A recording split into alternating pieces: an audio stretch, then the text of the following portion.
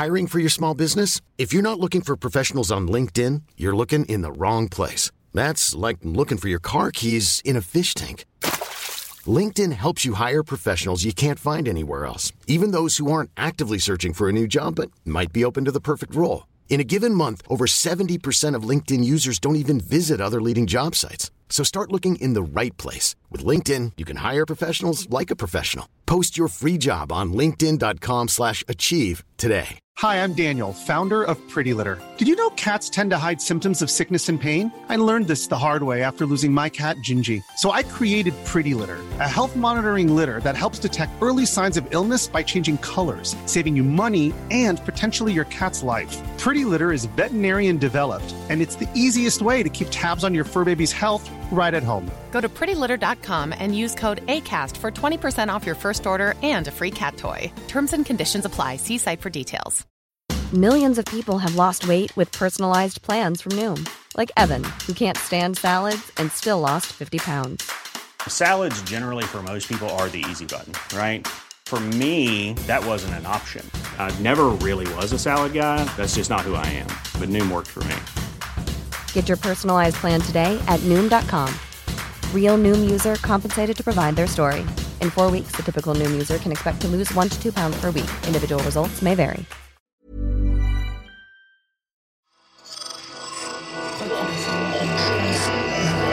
Esse podcast é apresentado por b9.com.br.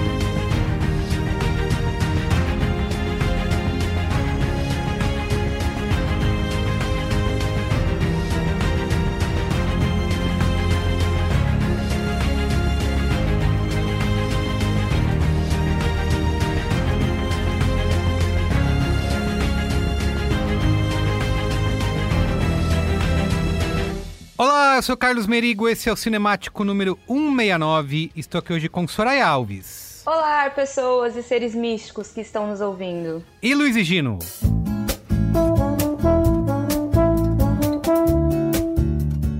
Jovem. Bom, estamos reunidos aqui, essas vozes maravilhosas, para falar de Cidade Invisível, série da Netflix, né? Série brasileira da Netflix, que estreou no dia 5 de fevereiro. E uma série que trata aí de seres místicos, lendas brasileiras, né? Folclore nacional, finalmente, na plataforma de streaming para todo mundo ver, certo? Certíssimo. Eu gosto muito da palavra folclore, inclusive como tradução de lore.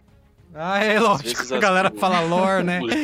O jovem, né? O jovem RPGzeiro, minigameiro, tem essa. Não, porque o lore do não sei o que lá, é que eu não consigo traduzir isso pro português, me desculpe. Folclore, seu idiota, que é tipo a metade da palavra, inclusive. Você não estuda folclore na escola, né? No colégio? É, pois é. É, difícil, né? Muito bem. Então é isso, mas antes, quero, como sempre, aqui divulgar a rede B9 de podcasts, tá? Você pode acessar lá em podcasts.b9.com.br ou procurar por B9 no seu aplicativo preferido de podcasts. E gosto sempre de dizer, Cinemático é 2 vezes por semana, né? Toda terça e quinta. Nessa próxima, esse é o primeiro programa dessa semana. No próximo a gente vai falar de Host, também é um filme da Netflix, ou Cuidado com Quem Chama, né? Acho que a tradução é essa. Um terrorzinho aí de 55 minutos só, tá lá na Netflix. Estaremos aqui para conversar. Então fica de olho no feed aí para você não perder. E toda vez que você assistir um filme ou uma série, procura lá no nosso feed, que grandes chances da gente ter comentado aqui. E você pode participar da discussão com a gente. Tá bom? Isso aí. Vamos falar então de Cidade Invisível? Vem ser feliz. Bora. Bora. Não adianta tentar esquecer, nem tentar dormir. Tá tudo podre. Parece que tem alguém pisando no seu peito. Você pode até sair daqui, mas não vai sair da sua cabeça. Você tá bem, meu amor? A minha mulher morreu e até agora ninguém achou um culpado. As investigações foram encerradas, Eric. Tem que aceitar, seguir em frente. A construtora ofereceu 30% a mais na casa de cada um de vocês. As pessoas que lutaram para preservar nossa floresta estão mortas. O que são essas coisas? Quer mesmo saber? É um caminho sem volta.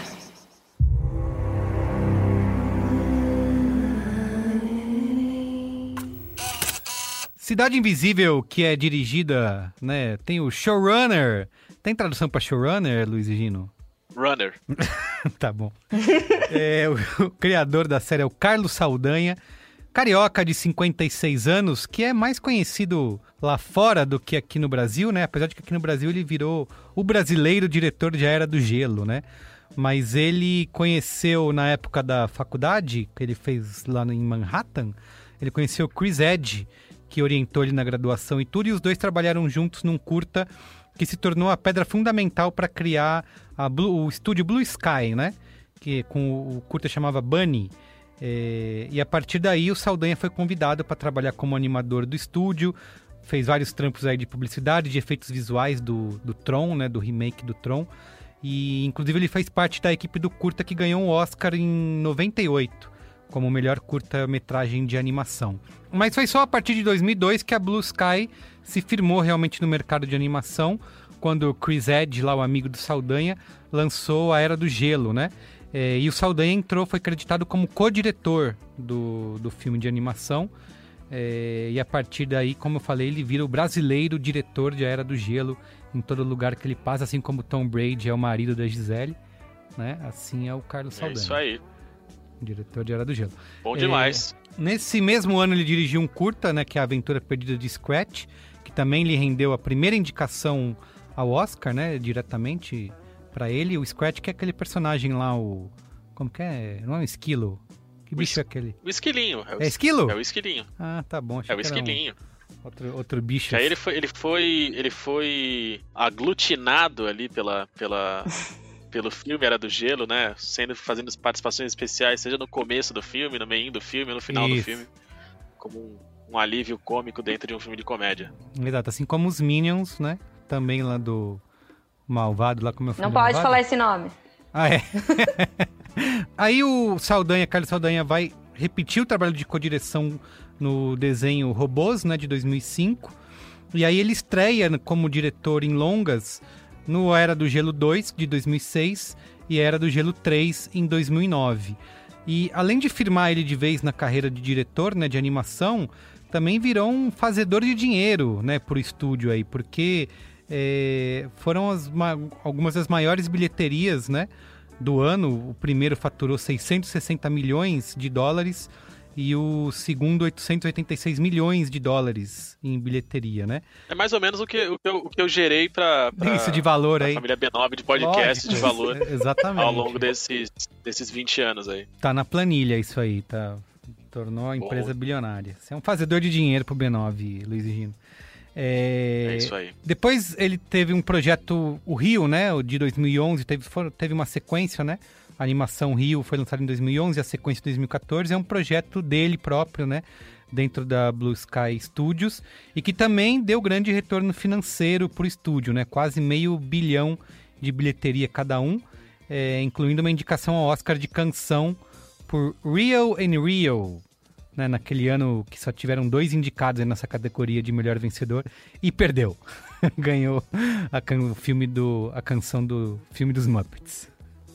Acontece, mas talvez a coisa mais valiosa que o Rio tenha alcançado tenha sido a licença, né, pra fazer parte do universo de Angry Birds. Então tinha o Angry Birds Real. É mesmo. Foi a melhor versão de Angry Birds fora a versão original. Era muito divertido, tá de parabéns. Olha só, grande contribuição. O Carlos Saldanha também dirigiu um dos segmentos, um dos curtas daquela compilação Rio Eu Te Amo, que foi lançado em 2014. E agora, antes de se envolver com a Netflix, ele lançou em 2017, né, já faz 4 anos aí, o Touro Ferdinando, né? Que mais uma vez rendeu indicação ao Oscar, né, de animação, mas perdeu pro Viva. Então, Carlos Saldanha sempre beliscando as indicações lá na academia, né? Depois de Cidade Invisível, ele estava acreditado aí escalado para ser produtor executivo de outras animações aí na Blue Sky, mas o estúdio teve sua vida ceifada. A Disney mandou fechar as portas, né? Porque a Disney comprou a Fox, né, há 2 anos e fez uma reestruturação aí, renomeou umas coisas e tal. E a Blue Sky acabou sendo vítima, digamos assim, dessa reestruturação aí da Disney, tá? Complicado, hein? Complicado. Mas assim, tudo é absorvido, né? Tudo se transforma na natureza, certo? Olha, Carlos Saldanha, no caso, né? E o que não é absorvido, a Netflix transforma, né? Ele já foi pra Netflix, tá aí certíssimo. Exatamente. Aí ele é como eu falei, o criador da série, desenvolveu junto com o Rafael Dracon e a Carolina Munhoz, né? A segunda série que os dois trabalham aí juntos com a Netflix. Eles são responsáveis pela história geral do projeto e serviram ali como consultores, né? E é o primeiro projeto live action, né, na totalidade, que a gente pode dizer que o Saldanha produz. E produção da Pródigo Filmes, né? Também importante citar. Tá bom? Vamos para a sinopse? Show! Bom demais. Sinopse! Vamos lá. Um fiscal ambiental descobre o mundo oculto das entidades mitológicas do folclore brasileiro ao encontrar uma conexão entre o aparecimento de um golfinho de água doce, também conhecido como boto cor-de-rosa, numa praia do Rio de Janeiro e a morte de sua mulher. Muito bem, a repercussão da série, né? No IMDb, né, que geralmente a gente nem usa essa nota, mas como não é uma minissérie, não tá no Letterboxd, e no Metacritic e no Rotten Tomatoes só tem 2 críticas gringas, né, positivas, aliás, vale citar, que estão logadas. A gente pegou aqui a nota do IMDb, que tá em 7.4, né, uma nota bem boa, e no Filmou 4.1, então notas bem altas aí para Cidade Invisível. Mas acho que notas que poderiam tá fazendo ele beliscar mais uma vez um Oscar, mas sem ganhar, porque não são altas o suficiente para ganhar o Oscar. Tá bom, coitado. Acho que um dado bastante importante, aliás, é o top 10 da Netflix, né? Porque desde que a série foi lançada, né, no dia 5 aí de fevereiro, ela tem liderado o ranking, né, brasileiro da Netflix. E agora, já na segunda semana, ela continua lá, não está na primeira posição, caiu para a terceira, mas ainda assim se mantém muito bem aí nesse ranking da Netflix, que tem um monte de estreias, né? A competição é bem acirrada para entrar ali. Então, Cidade Invisível tem feito sucesso entre o público. Agora, vale dizer, a gente sabe, né, o quanto fez parte do desenvolvimento, do crescimento da Netflix, o estudo detalhado de thumbnails, né, Qual que é a tradução de thumbnail? Miniatura? Capinha. Isso. Capinha. Exatamente. O estudo das capinhas. A gente sabe como a Netflix tem um trabalho profundo sobre isso, né? De investigação psicológica, total, sociológica e antropológica também. E assim, quando você liga a TV ali, sabe, né? Você sabe que você não sabe o que você quer ver. Você tá naquela dúvida aberta, o coração aberto. E aí você vê na capinha o maravilhoso Marco Pigossi e a maravilhosa, inesquecível... Esqueci o nome dela, como chama? Alessandra Negrini. Alessandra Negrini. Quando você vê os dois ali olhando pra você, não tem como. Sensualidade exacerbada, e você responde pro Netflix, tanto faz, aí é fácil de começar a assistir, né? O sentimento é esse mesmo, tanto faz. Dá play que eu vou ver, é isso? É isso. Muito bem. Então vamos descobrir aqui se faz sucesso entre... a crítica do B9, que é o que importa no fim das contas, né?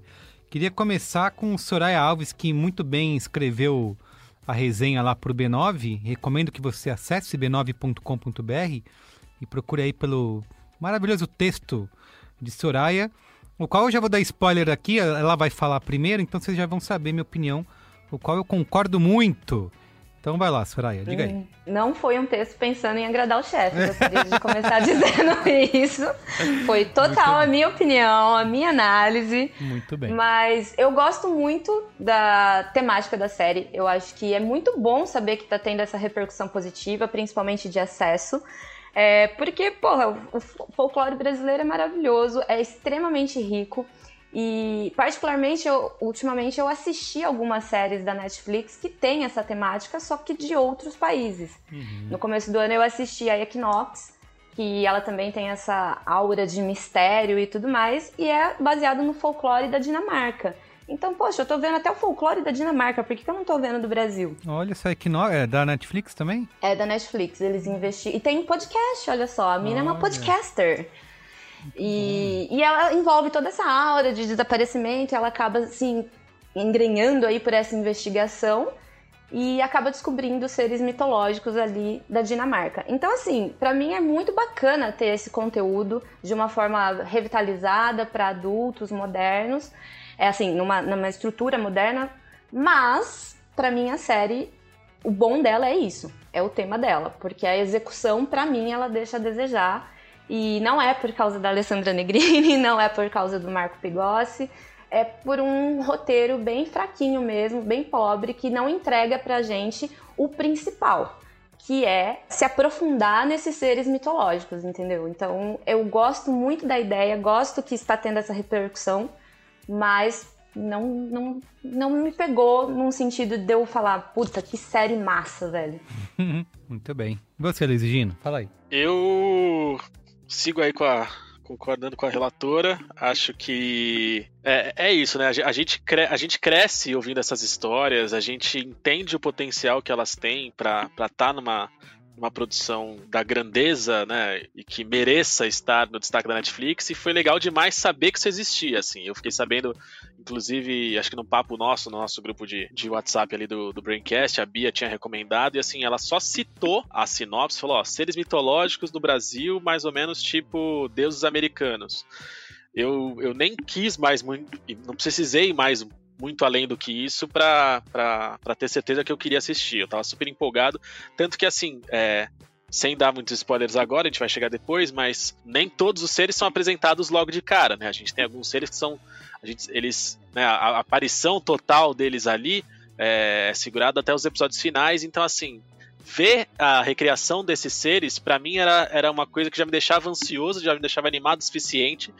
E mesmo com os problemas que a história tem, que o desenvolvimento da série tem, que algumas atuações tem, que algumas decisões tem, eu segui ansioso para ver essas coisas acontecendo e ver o encerramento ali do mistério, né, ver a conclusão da saga por inteiro. Mas achei muito boa, acho que valeu a pena, né, não tá longe de ser a melhor série de todos os tempos criada no Brasil e no mundo, e nos países da América do Sul, nos países, né, de língua portuguesa ou algo do gênero, mas acho que tem vários pontos fortes que são legais, que valem a pena e que fazem a gente curtir bastante. Os efeitos visuais eu achei, cara, muito, muito, muito bem feitos. Acho que, cara, tem muita coisa hoje em dia que, mesmo com toda a tecnologia que a gente tem, sai muito tosca, né? Quando entra um efeito especial, quando entra um efeito visual, um CGI, computação gráfica, e eu acho que tudo é feito com bastante primor nessa série, e aquilo, a gente não poderia esperar menos do Carlos Saldanha, né? Se ele chega lá com a transformação bizarra dos bichos e com os monstrinhos lento, pô, a gente ia descer o sarrafo nele, né? Mas gostei muito, cara. Acho que, apesar dos pesares, foi entretenimento da melhor qualidade. Muito bem. Eu concordo com vocês com bastante coisa nesse avanço que eu acho que a série oferece, até nesses termos técnicos, né, digamos assim, né, se você comparar, por exemplo, com 3%, que eu acho que tinha uma produção problemática ali, que parecia em alguns momentos até Hermes e Renato? Exato, exatamente. Os mutantes bem da amadora. Record. Eu acho que a Cidade Invisível passa longe disso, né? Ela é muito bem cuidada e muito bem feita em todos esses quesitos aí. Até a direção de elenco também, acho que tá todo mundo muito bem, né? Com diálogos críveis e reais, né? Não parece que tá todo mundo atuando o tempo todo, né? Apesar de estar atuando, você tem que achar que não estão. Então acho que a série... Apesar de que, Carlos, permita-me interrompê-lo, eu acho que É quase como se a série fizesse um esforço para dar um passo um pouquinho mais longe do que é a interpretação de novela que a gente está tão acostumado a ver. Isso. Mas eu acho que ainda assim, eu acho que o esforço está lá, mas é algo ainda difícil para a maioria dos atores e talvez para a própria edição dar um ritmo que se afaste do ritmo de novela. Concordo. Eu ainda tenho essa esperança de ver isso em produções nacionais, assim. Um ritmo um pouco mais cadenciado, mais crível, assim, que não tem aquelas pausas e aquele tipo de fala bem novelesco, assim. Sim. Uma coisa mais Avenida Brasil e menos Senhora do Destino. Sim. Só que o meu maior problema, também isso que você falou, Gino, alguém falou a sinopse do que se trata, não, já, pra mim tá o suficiente, eu já quero ver. Eu acho que a gente tem um folclore tão rico, né, e é pouco explorado, né, na ficção, né, em produções aqui, né, acho que poderia, e assim, você pegar um monstruário aí de criaturas brasileiras, né? Dá pra fazer filme e série o resto da vida, né? Dá pra ter 50 temporadas aí da série. Então, gosto muito disso. Folklore Cinematic Universe. Muito. Total. FCU, total. Só que o meu problema maior é com a história em si, né? Que eu acho que ela é descompassada, né?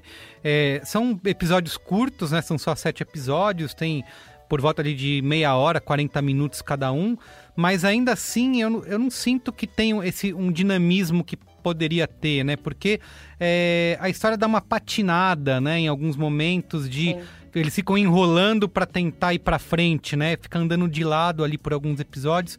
Tem personagens que... acho que a Soraya falou isso no texto, né? De personagens que aparecem, aí eles somem por vários episódios, aí vão aparecer de novo só lá no final, né? Então, isso é uma questão que a série, por ser curta, né? E por ter meia hora por episódio, ela poderia oferecer mais essa dinâmica e não parecer que tá patinando.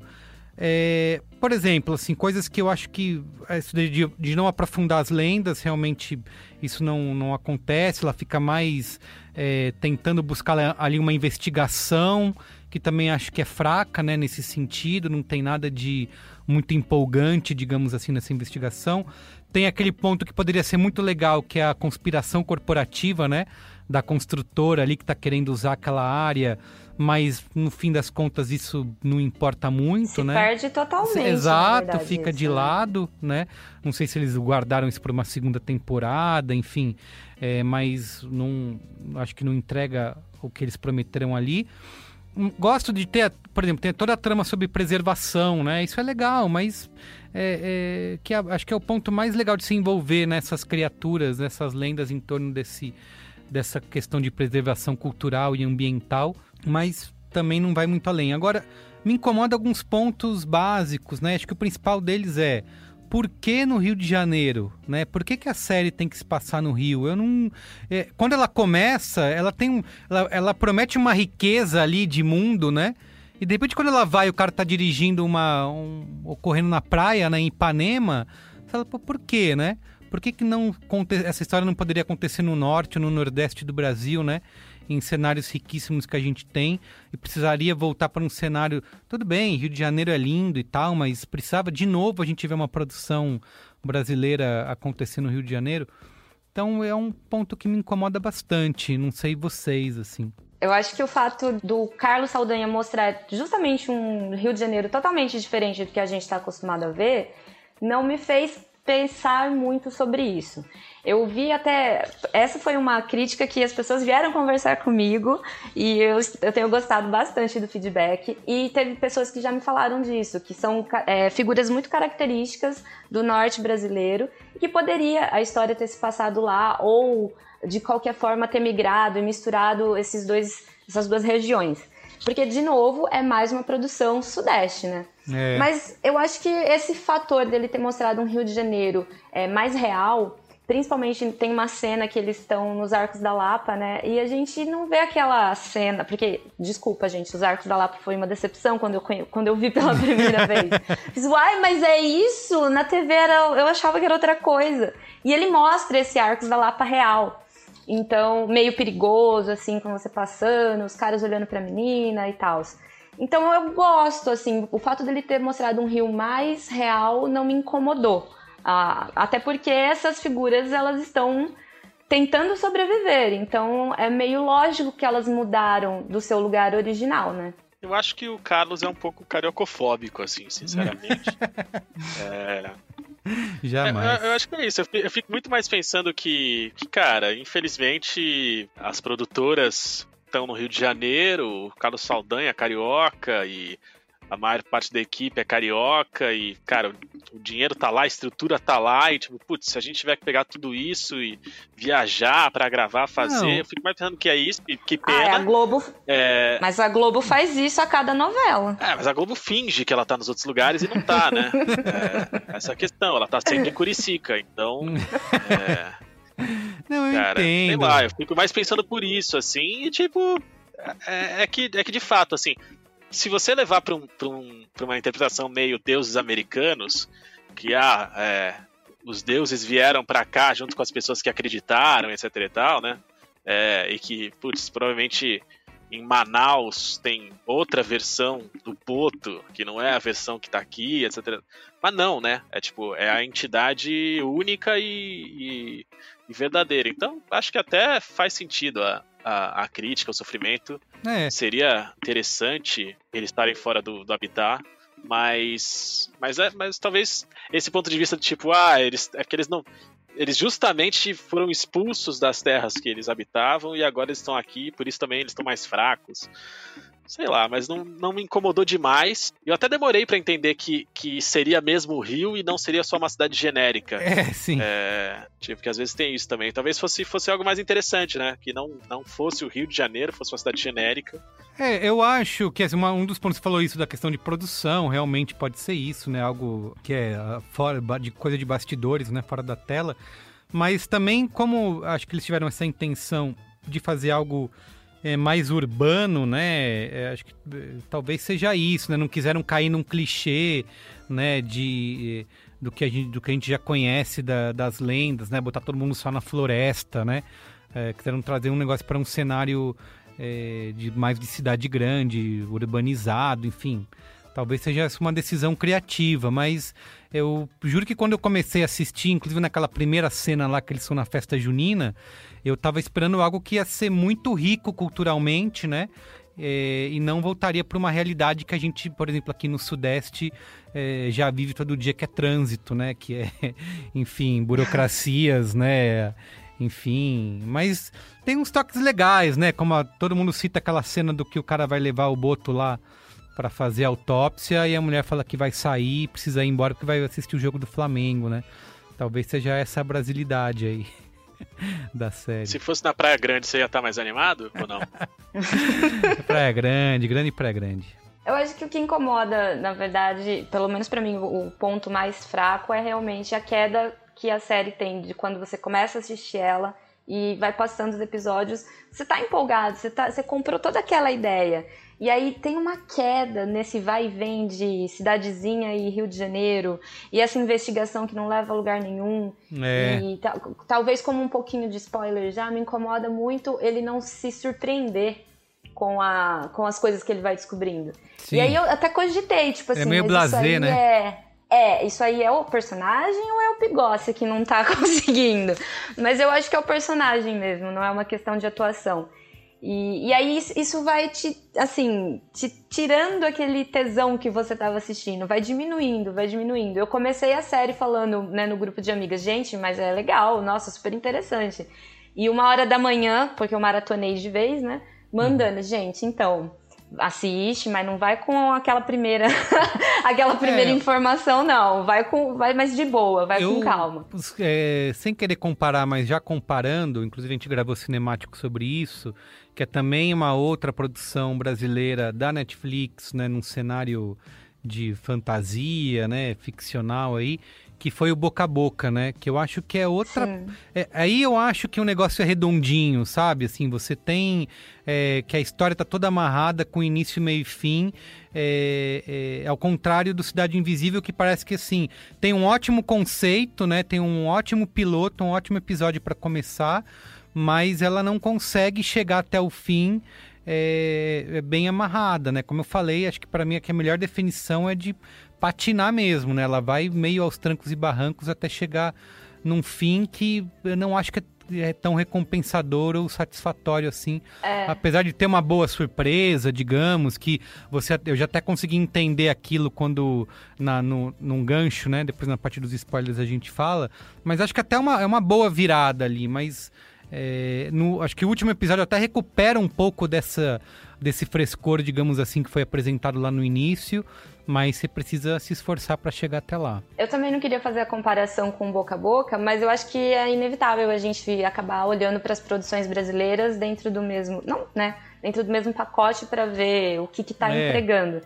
E eu lembrei de Boca a Boca quando o Higino falou das atuações que elas ainda tentam não mostrar essa coisa novelesca, mas ainda dá umas patinadas em alguns momentos.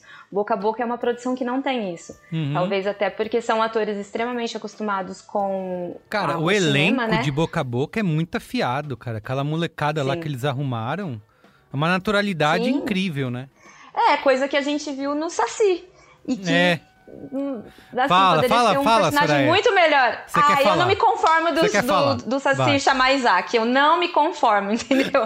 Porque você tá me vendendo uma coisa de adulto e você vem me colocar um nome que seria, assim, de qualquer livro infantil, o personagem Saci se chamaria Isaac, gente. É nesses momentos que eu acho que a série, ela derrapa. É a mesma questão da surpresa. No final teve uma surpresa. Que surpresa? É tudo muito óbvio. Pelo contrário, não tinha surpresa nas coisas. A gente já sabia quem eram os personagens antes dele falar, você é o fulano, né?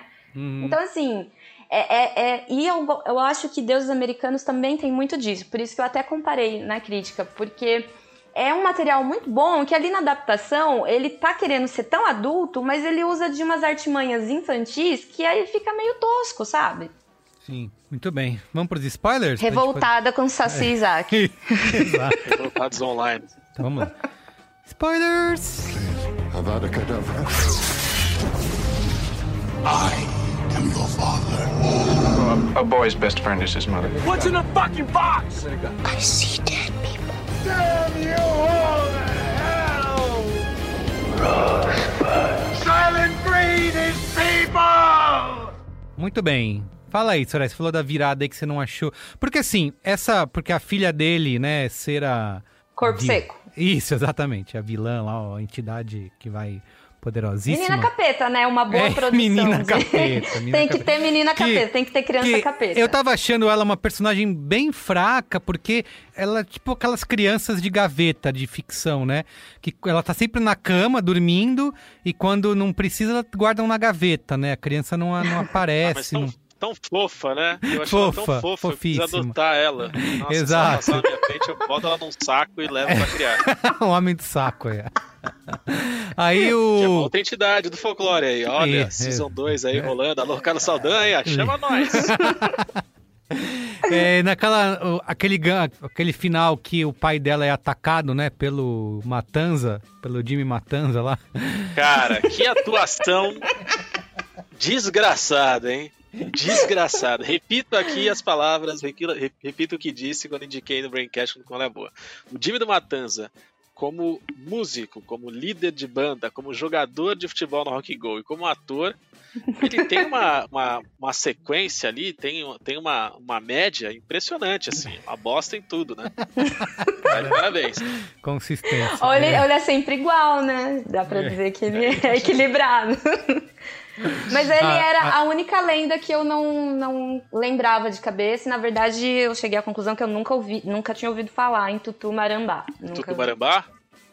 Não conhecia. É bicho-papão, né? É bicho-papão em outros lugares, assim, a mesma coisa, né? Eu achei que ele fosse ser o lobisomem.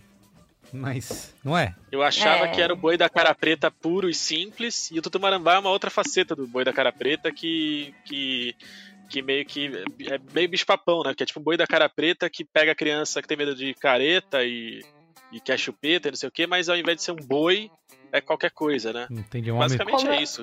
Como ele é ruivo, eu achei que ia ser a Caipora. Ah, sim. O fato dele ser ruivo deixou muita gente especulando tudo, né? Ficou a minha digníssima e ela ficava falando, não, gente, ele é o Curupira, ele é ruivo porque ele tem fogo na cabeça. Sim. Até que não, né? Até que a gente descobriu que não era. Aliás, é isso, estamos falando mal. Pera, só deixa eu concluir, depois a gente volta lá, né, nesse ponto.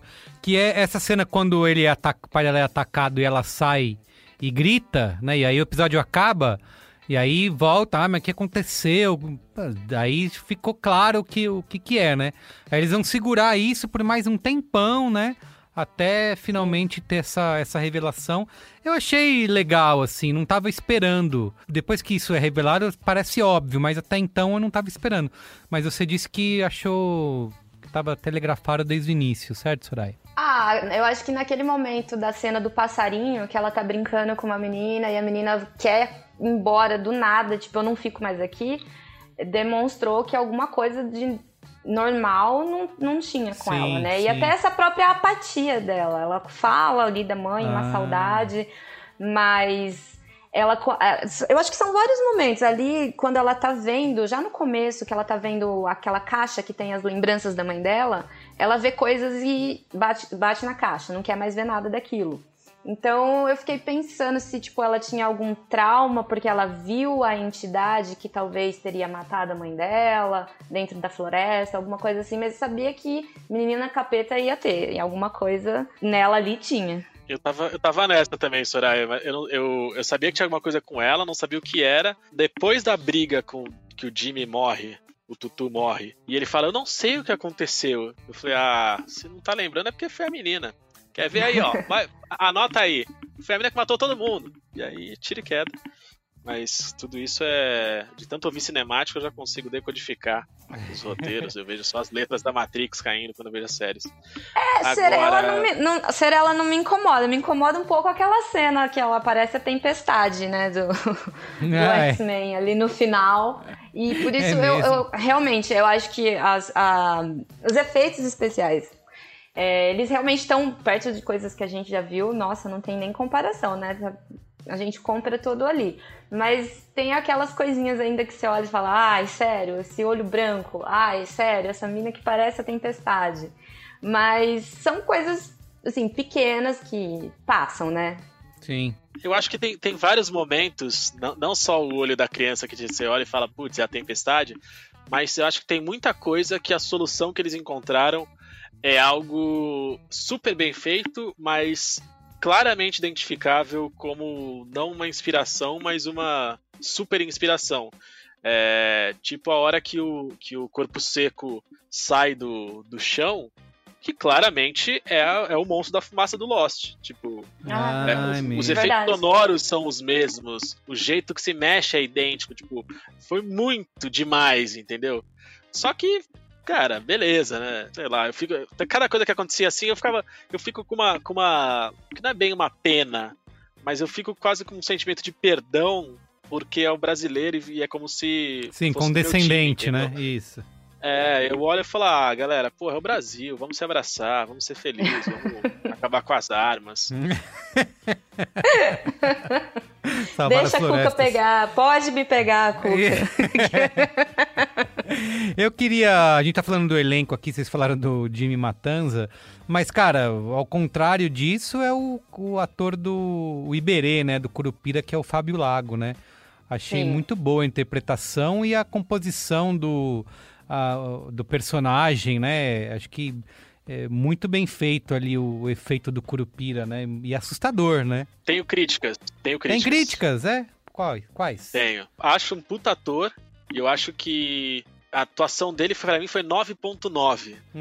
A única coisa que eu não gostei, já no episódio final, nos episódios finais, quando de fato ele volta a virar o Super Saiyajin Curupira, eu acho que ele dá uma andadinha, tipo, ele tem um trejeito do tronco que ele dá um negócio meio thriller do Michael Jackson misturado com Zé Celso, sabe?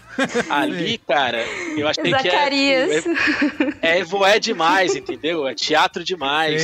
Sei. Sabe? É gente pelada girando na roda do público demais, entendeu? Ali eu falei, putz, cara, menos teatro, menos arte, menos evoé, menos Baco. E faz um negócio mais intenso, assim, tipo... porque até, né, quando ele explode de poder ali e tal, Super Saiyajin total, né? Ali foi um dos momentos que pra mim tava clara a referência. Tipo, se alguém um dia virou e falou assim, pô, por que a gente não faz o corpo seco ser a fumaça do Lost? E todo mundo na sala de reunião falou, yeah! Foi a mesma coisa com o Super Saiyajin, tipo, cara, como é que vai ser esse cabelo do Curupira pra parecer show? Aqui, malandro, Goku. Porra, é isso! E rolou. É muito claramente um Super Saiyajin ali. Mas foi só isso que eu não curti, essa andadinha dele. O pé, que era alguma coisa que eu tava esperando muito também, foi mais uma das coisas que quando rolou, foi, ó o pé aí. Aí eu falei, beleza, né? Pô, Brasil, bora lá. Ficou faltando um tiquinho, assim, né? É como se fosse, se você pegar a pior cena em que aparece o pé dos Hobbits no Senhor dos Anéis, ou o making off do pé dos Hobbits do Senhor dos Anéis, que é tipo um pé de látex muito solto, né? Muito sem vida. Solto. É o que eu achei do pé, assim. Mas foi o que eu falei antes, só pra deixar claro o que eu tinha falado antes da gente começar com os spoilers. Era isso que era uma coisa que eu tava esperando desde o começo, porque a gente é apresentado a série, né? A abertura da série é o Curupira. Então, ver o Curupira de novo, nesse novo cenário, era algo que a gente fica esperando o tempo inteiro, e é uma coisa que me segurou animado e empolgado até o final. E eu fiquei feliz, no fim das contas, com o resultado. Achei legal, tem essas coisinhas, mas eu curti o Super Saiyan Curupira. Eu também. Gostei bastante. E a nossa amiga Alessandra? Eu acho que ela é ótima. Eu não sei se eu fui hipnotizado pela Cuca, né? Porque a Alessandra Negrini já tinha a Cuca no olhar desde 1992. Acho que ela tá bem, eu não consigo ir contra ela, não. Mas é que não brilhou, né? Eu acho que não brilhou. Mas eu acho que ela entrega o que é a falta de profundidade dos personagens. Aí é um problema de roteiro, porque ela é uma bruxa misteriosona. Mas eu não sinto isso em nenhum momento, sabe? Porque ela era pra ser a personagem mais poderosa ali, né? Eles falam isso, né? Mas eu não consigo sentir esse... Não, eu gosto exatamente porque ela é essa coisa mais mental, né, de entrar na cabeça das pessoas, resgatando a sua infância, que deixa realmente qualquer um maluco, e ela faz isso, né, dentro desse universo que eles estão camuflados, ninguém quer que eles não querem serem descobertos. Então, por exemplo, quando ela tá no interrogatório, que ela fala aquela resposta pra policial, mas você nem fala com a sua mãe, você tá querendo o quê?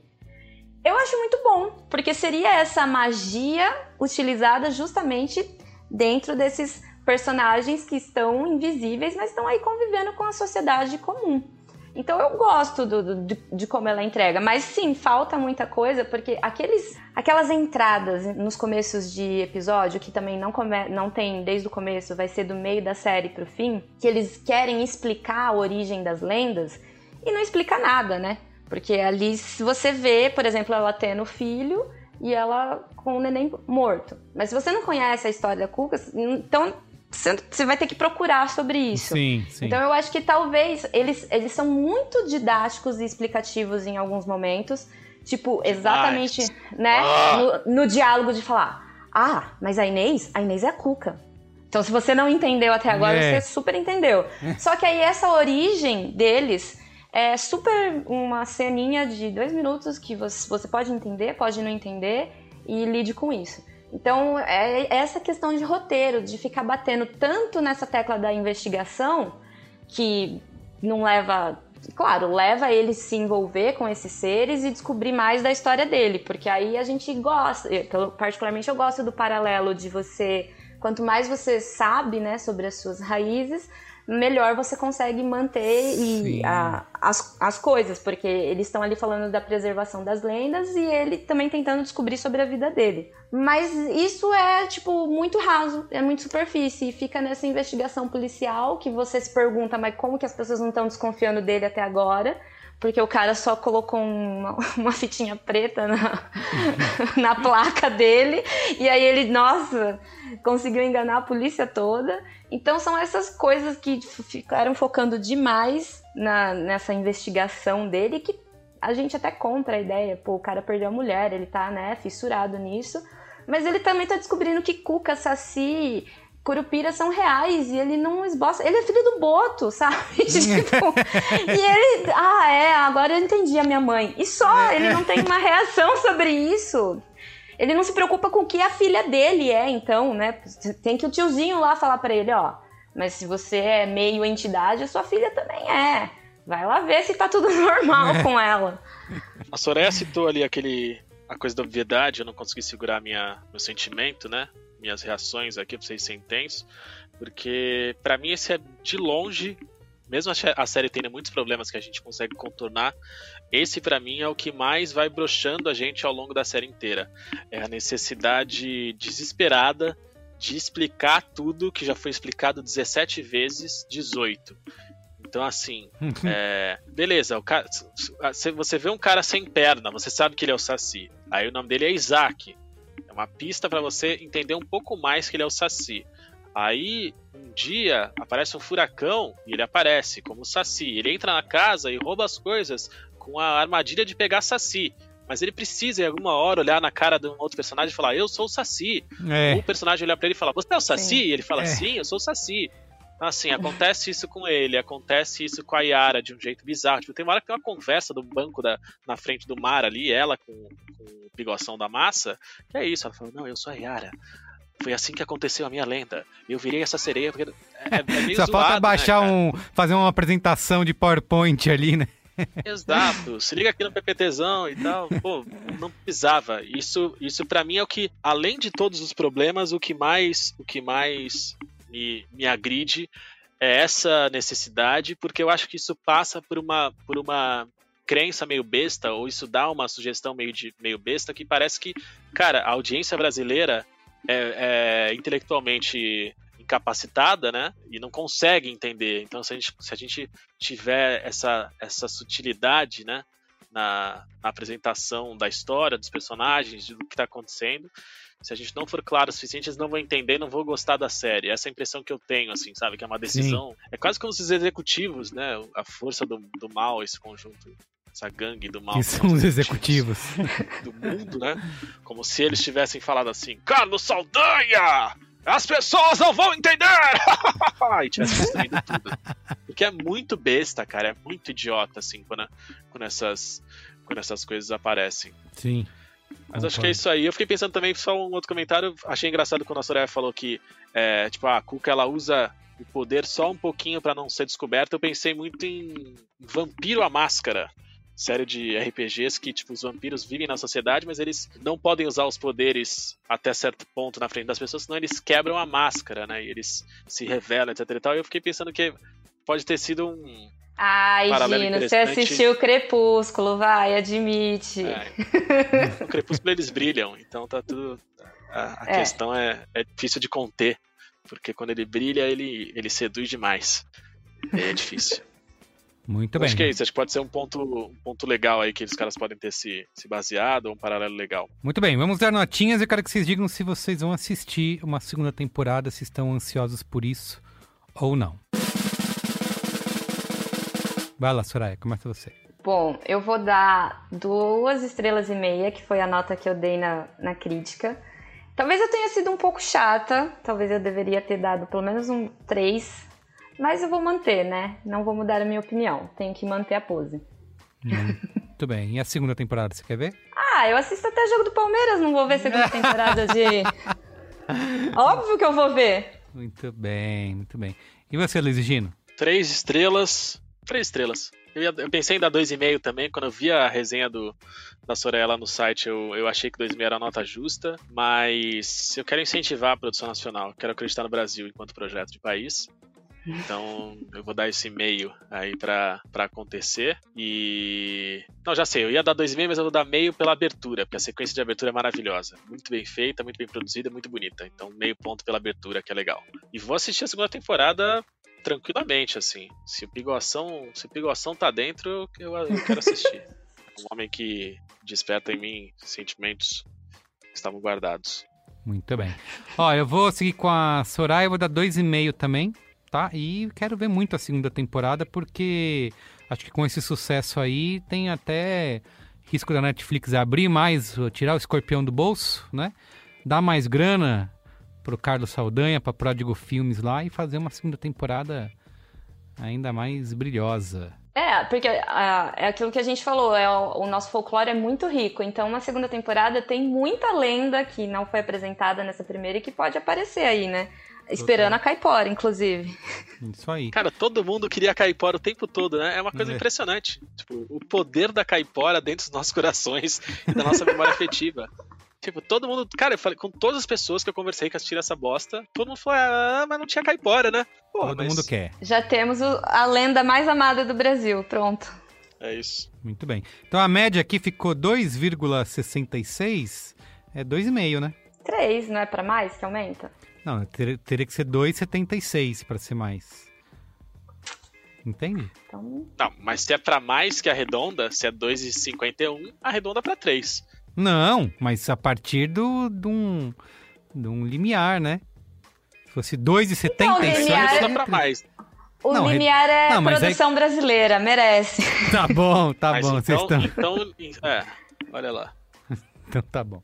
Vocês estão roubando no jogo aqui, mas vou perdoar. Limiar é que as pessoas já me xingaram na crítica. Pelo menos no programa vamos dar 3 pra eu sair bem. Muito bem. Então é isso, gente. Ó, quem quiser entrar em contato aqui, é só mandar e-mail no cinemático@b9.com.br ou procurar por Cinemático tanto no Twitter quanto no Letterboxd, tá?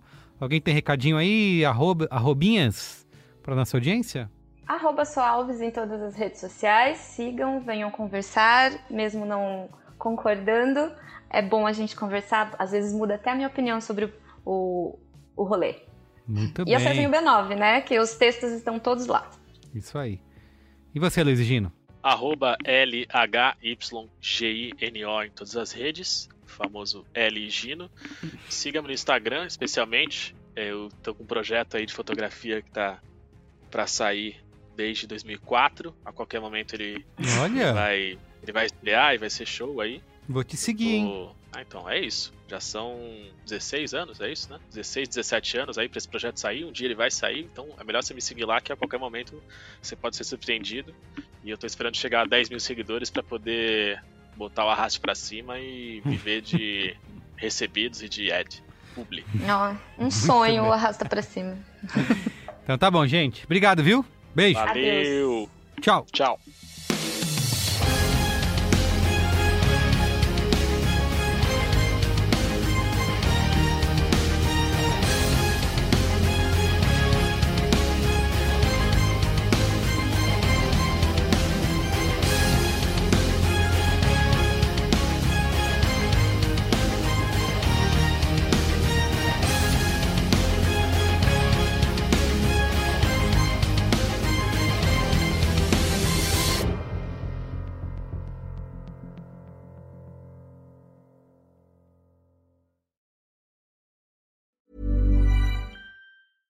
Imagine the softest sheets you've ever felt. Now imagine them getting even softer over time. That's what you'll feel with Boll & Branch's organic cotton sheets. In a recent customer survey, 96% replied that Boll & Branch sheets get softer with every wash. Start getting your best night's sleep in these sheets that get softer and softer for years to come. Try their sheets with a 30-night guarantee. Plus, get 15% off your first order at bollandbranch.com. Code BUTTERY. Exclusions apply. See site for details.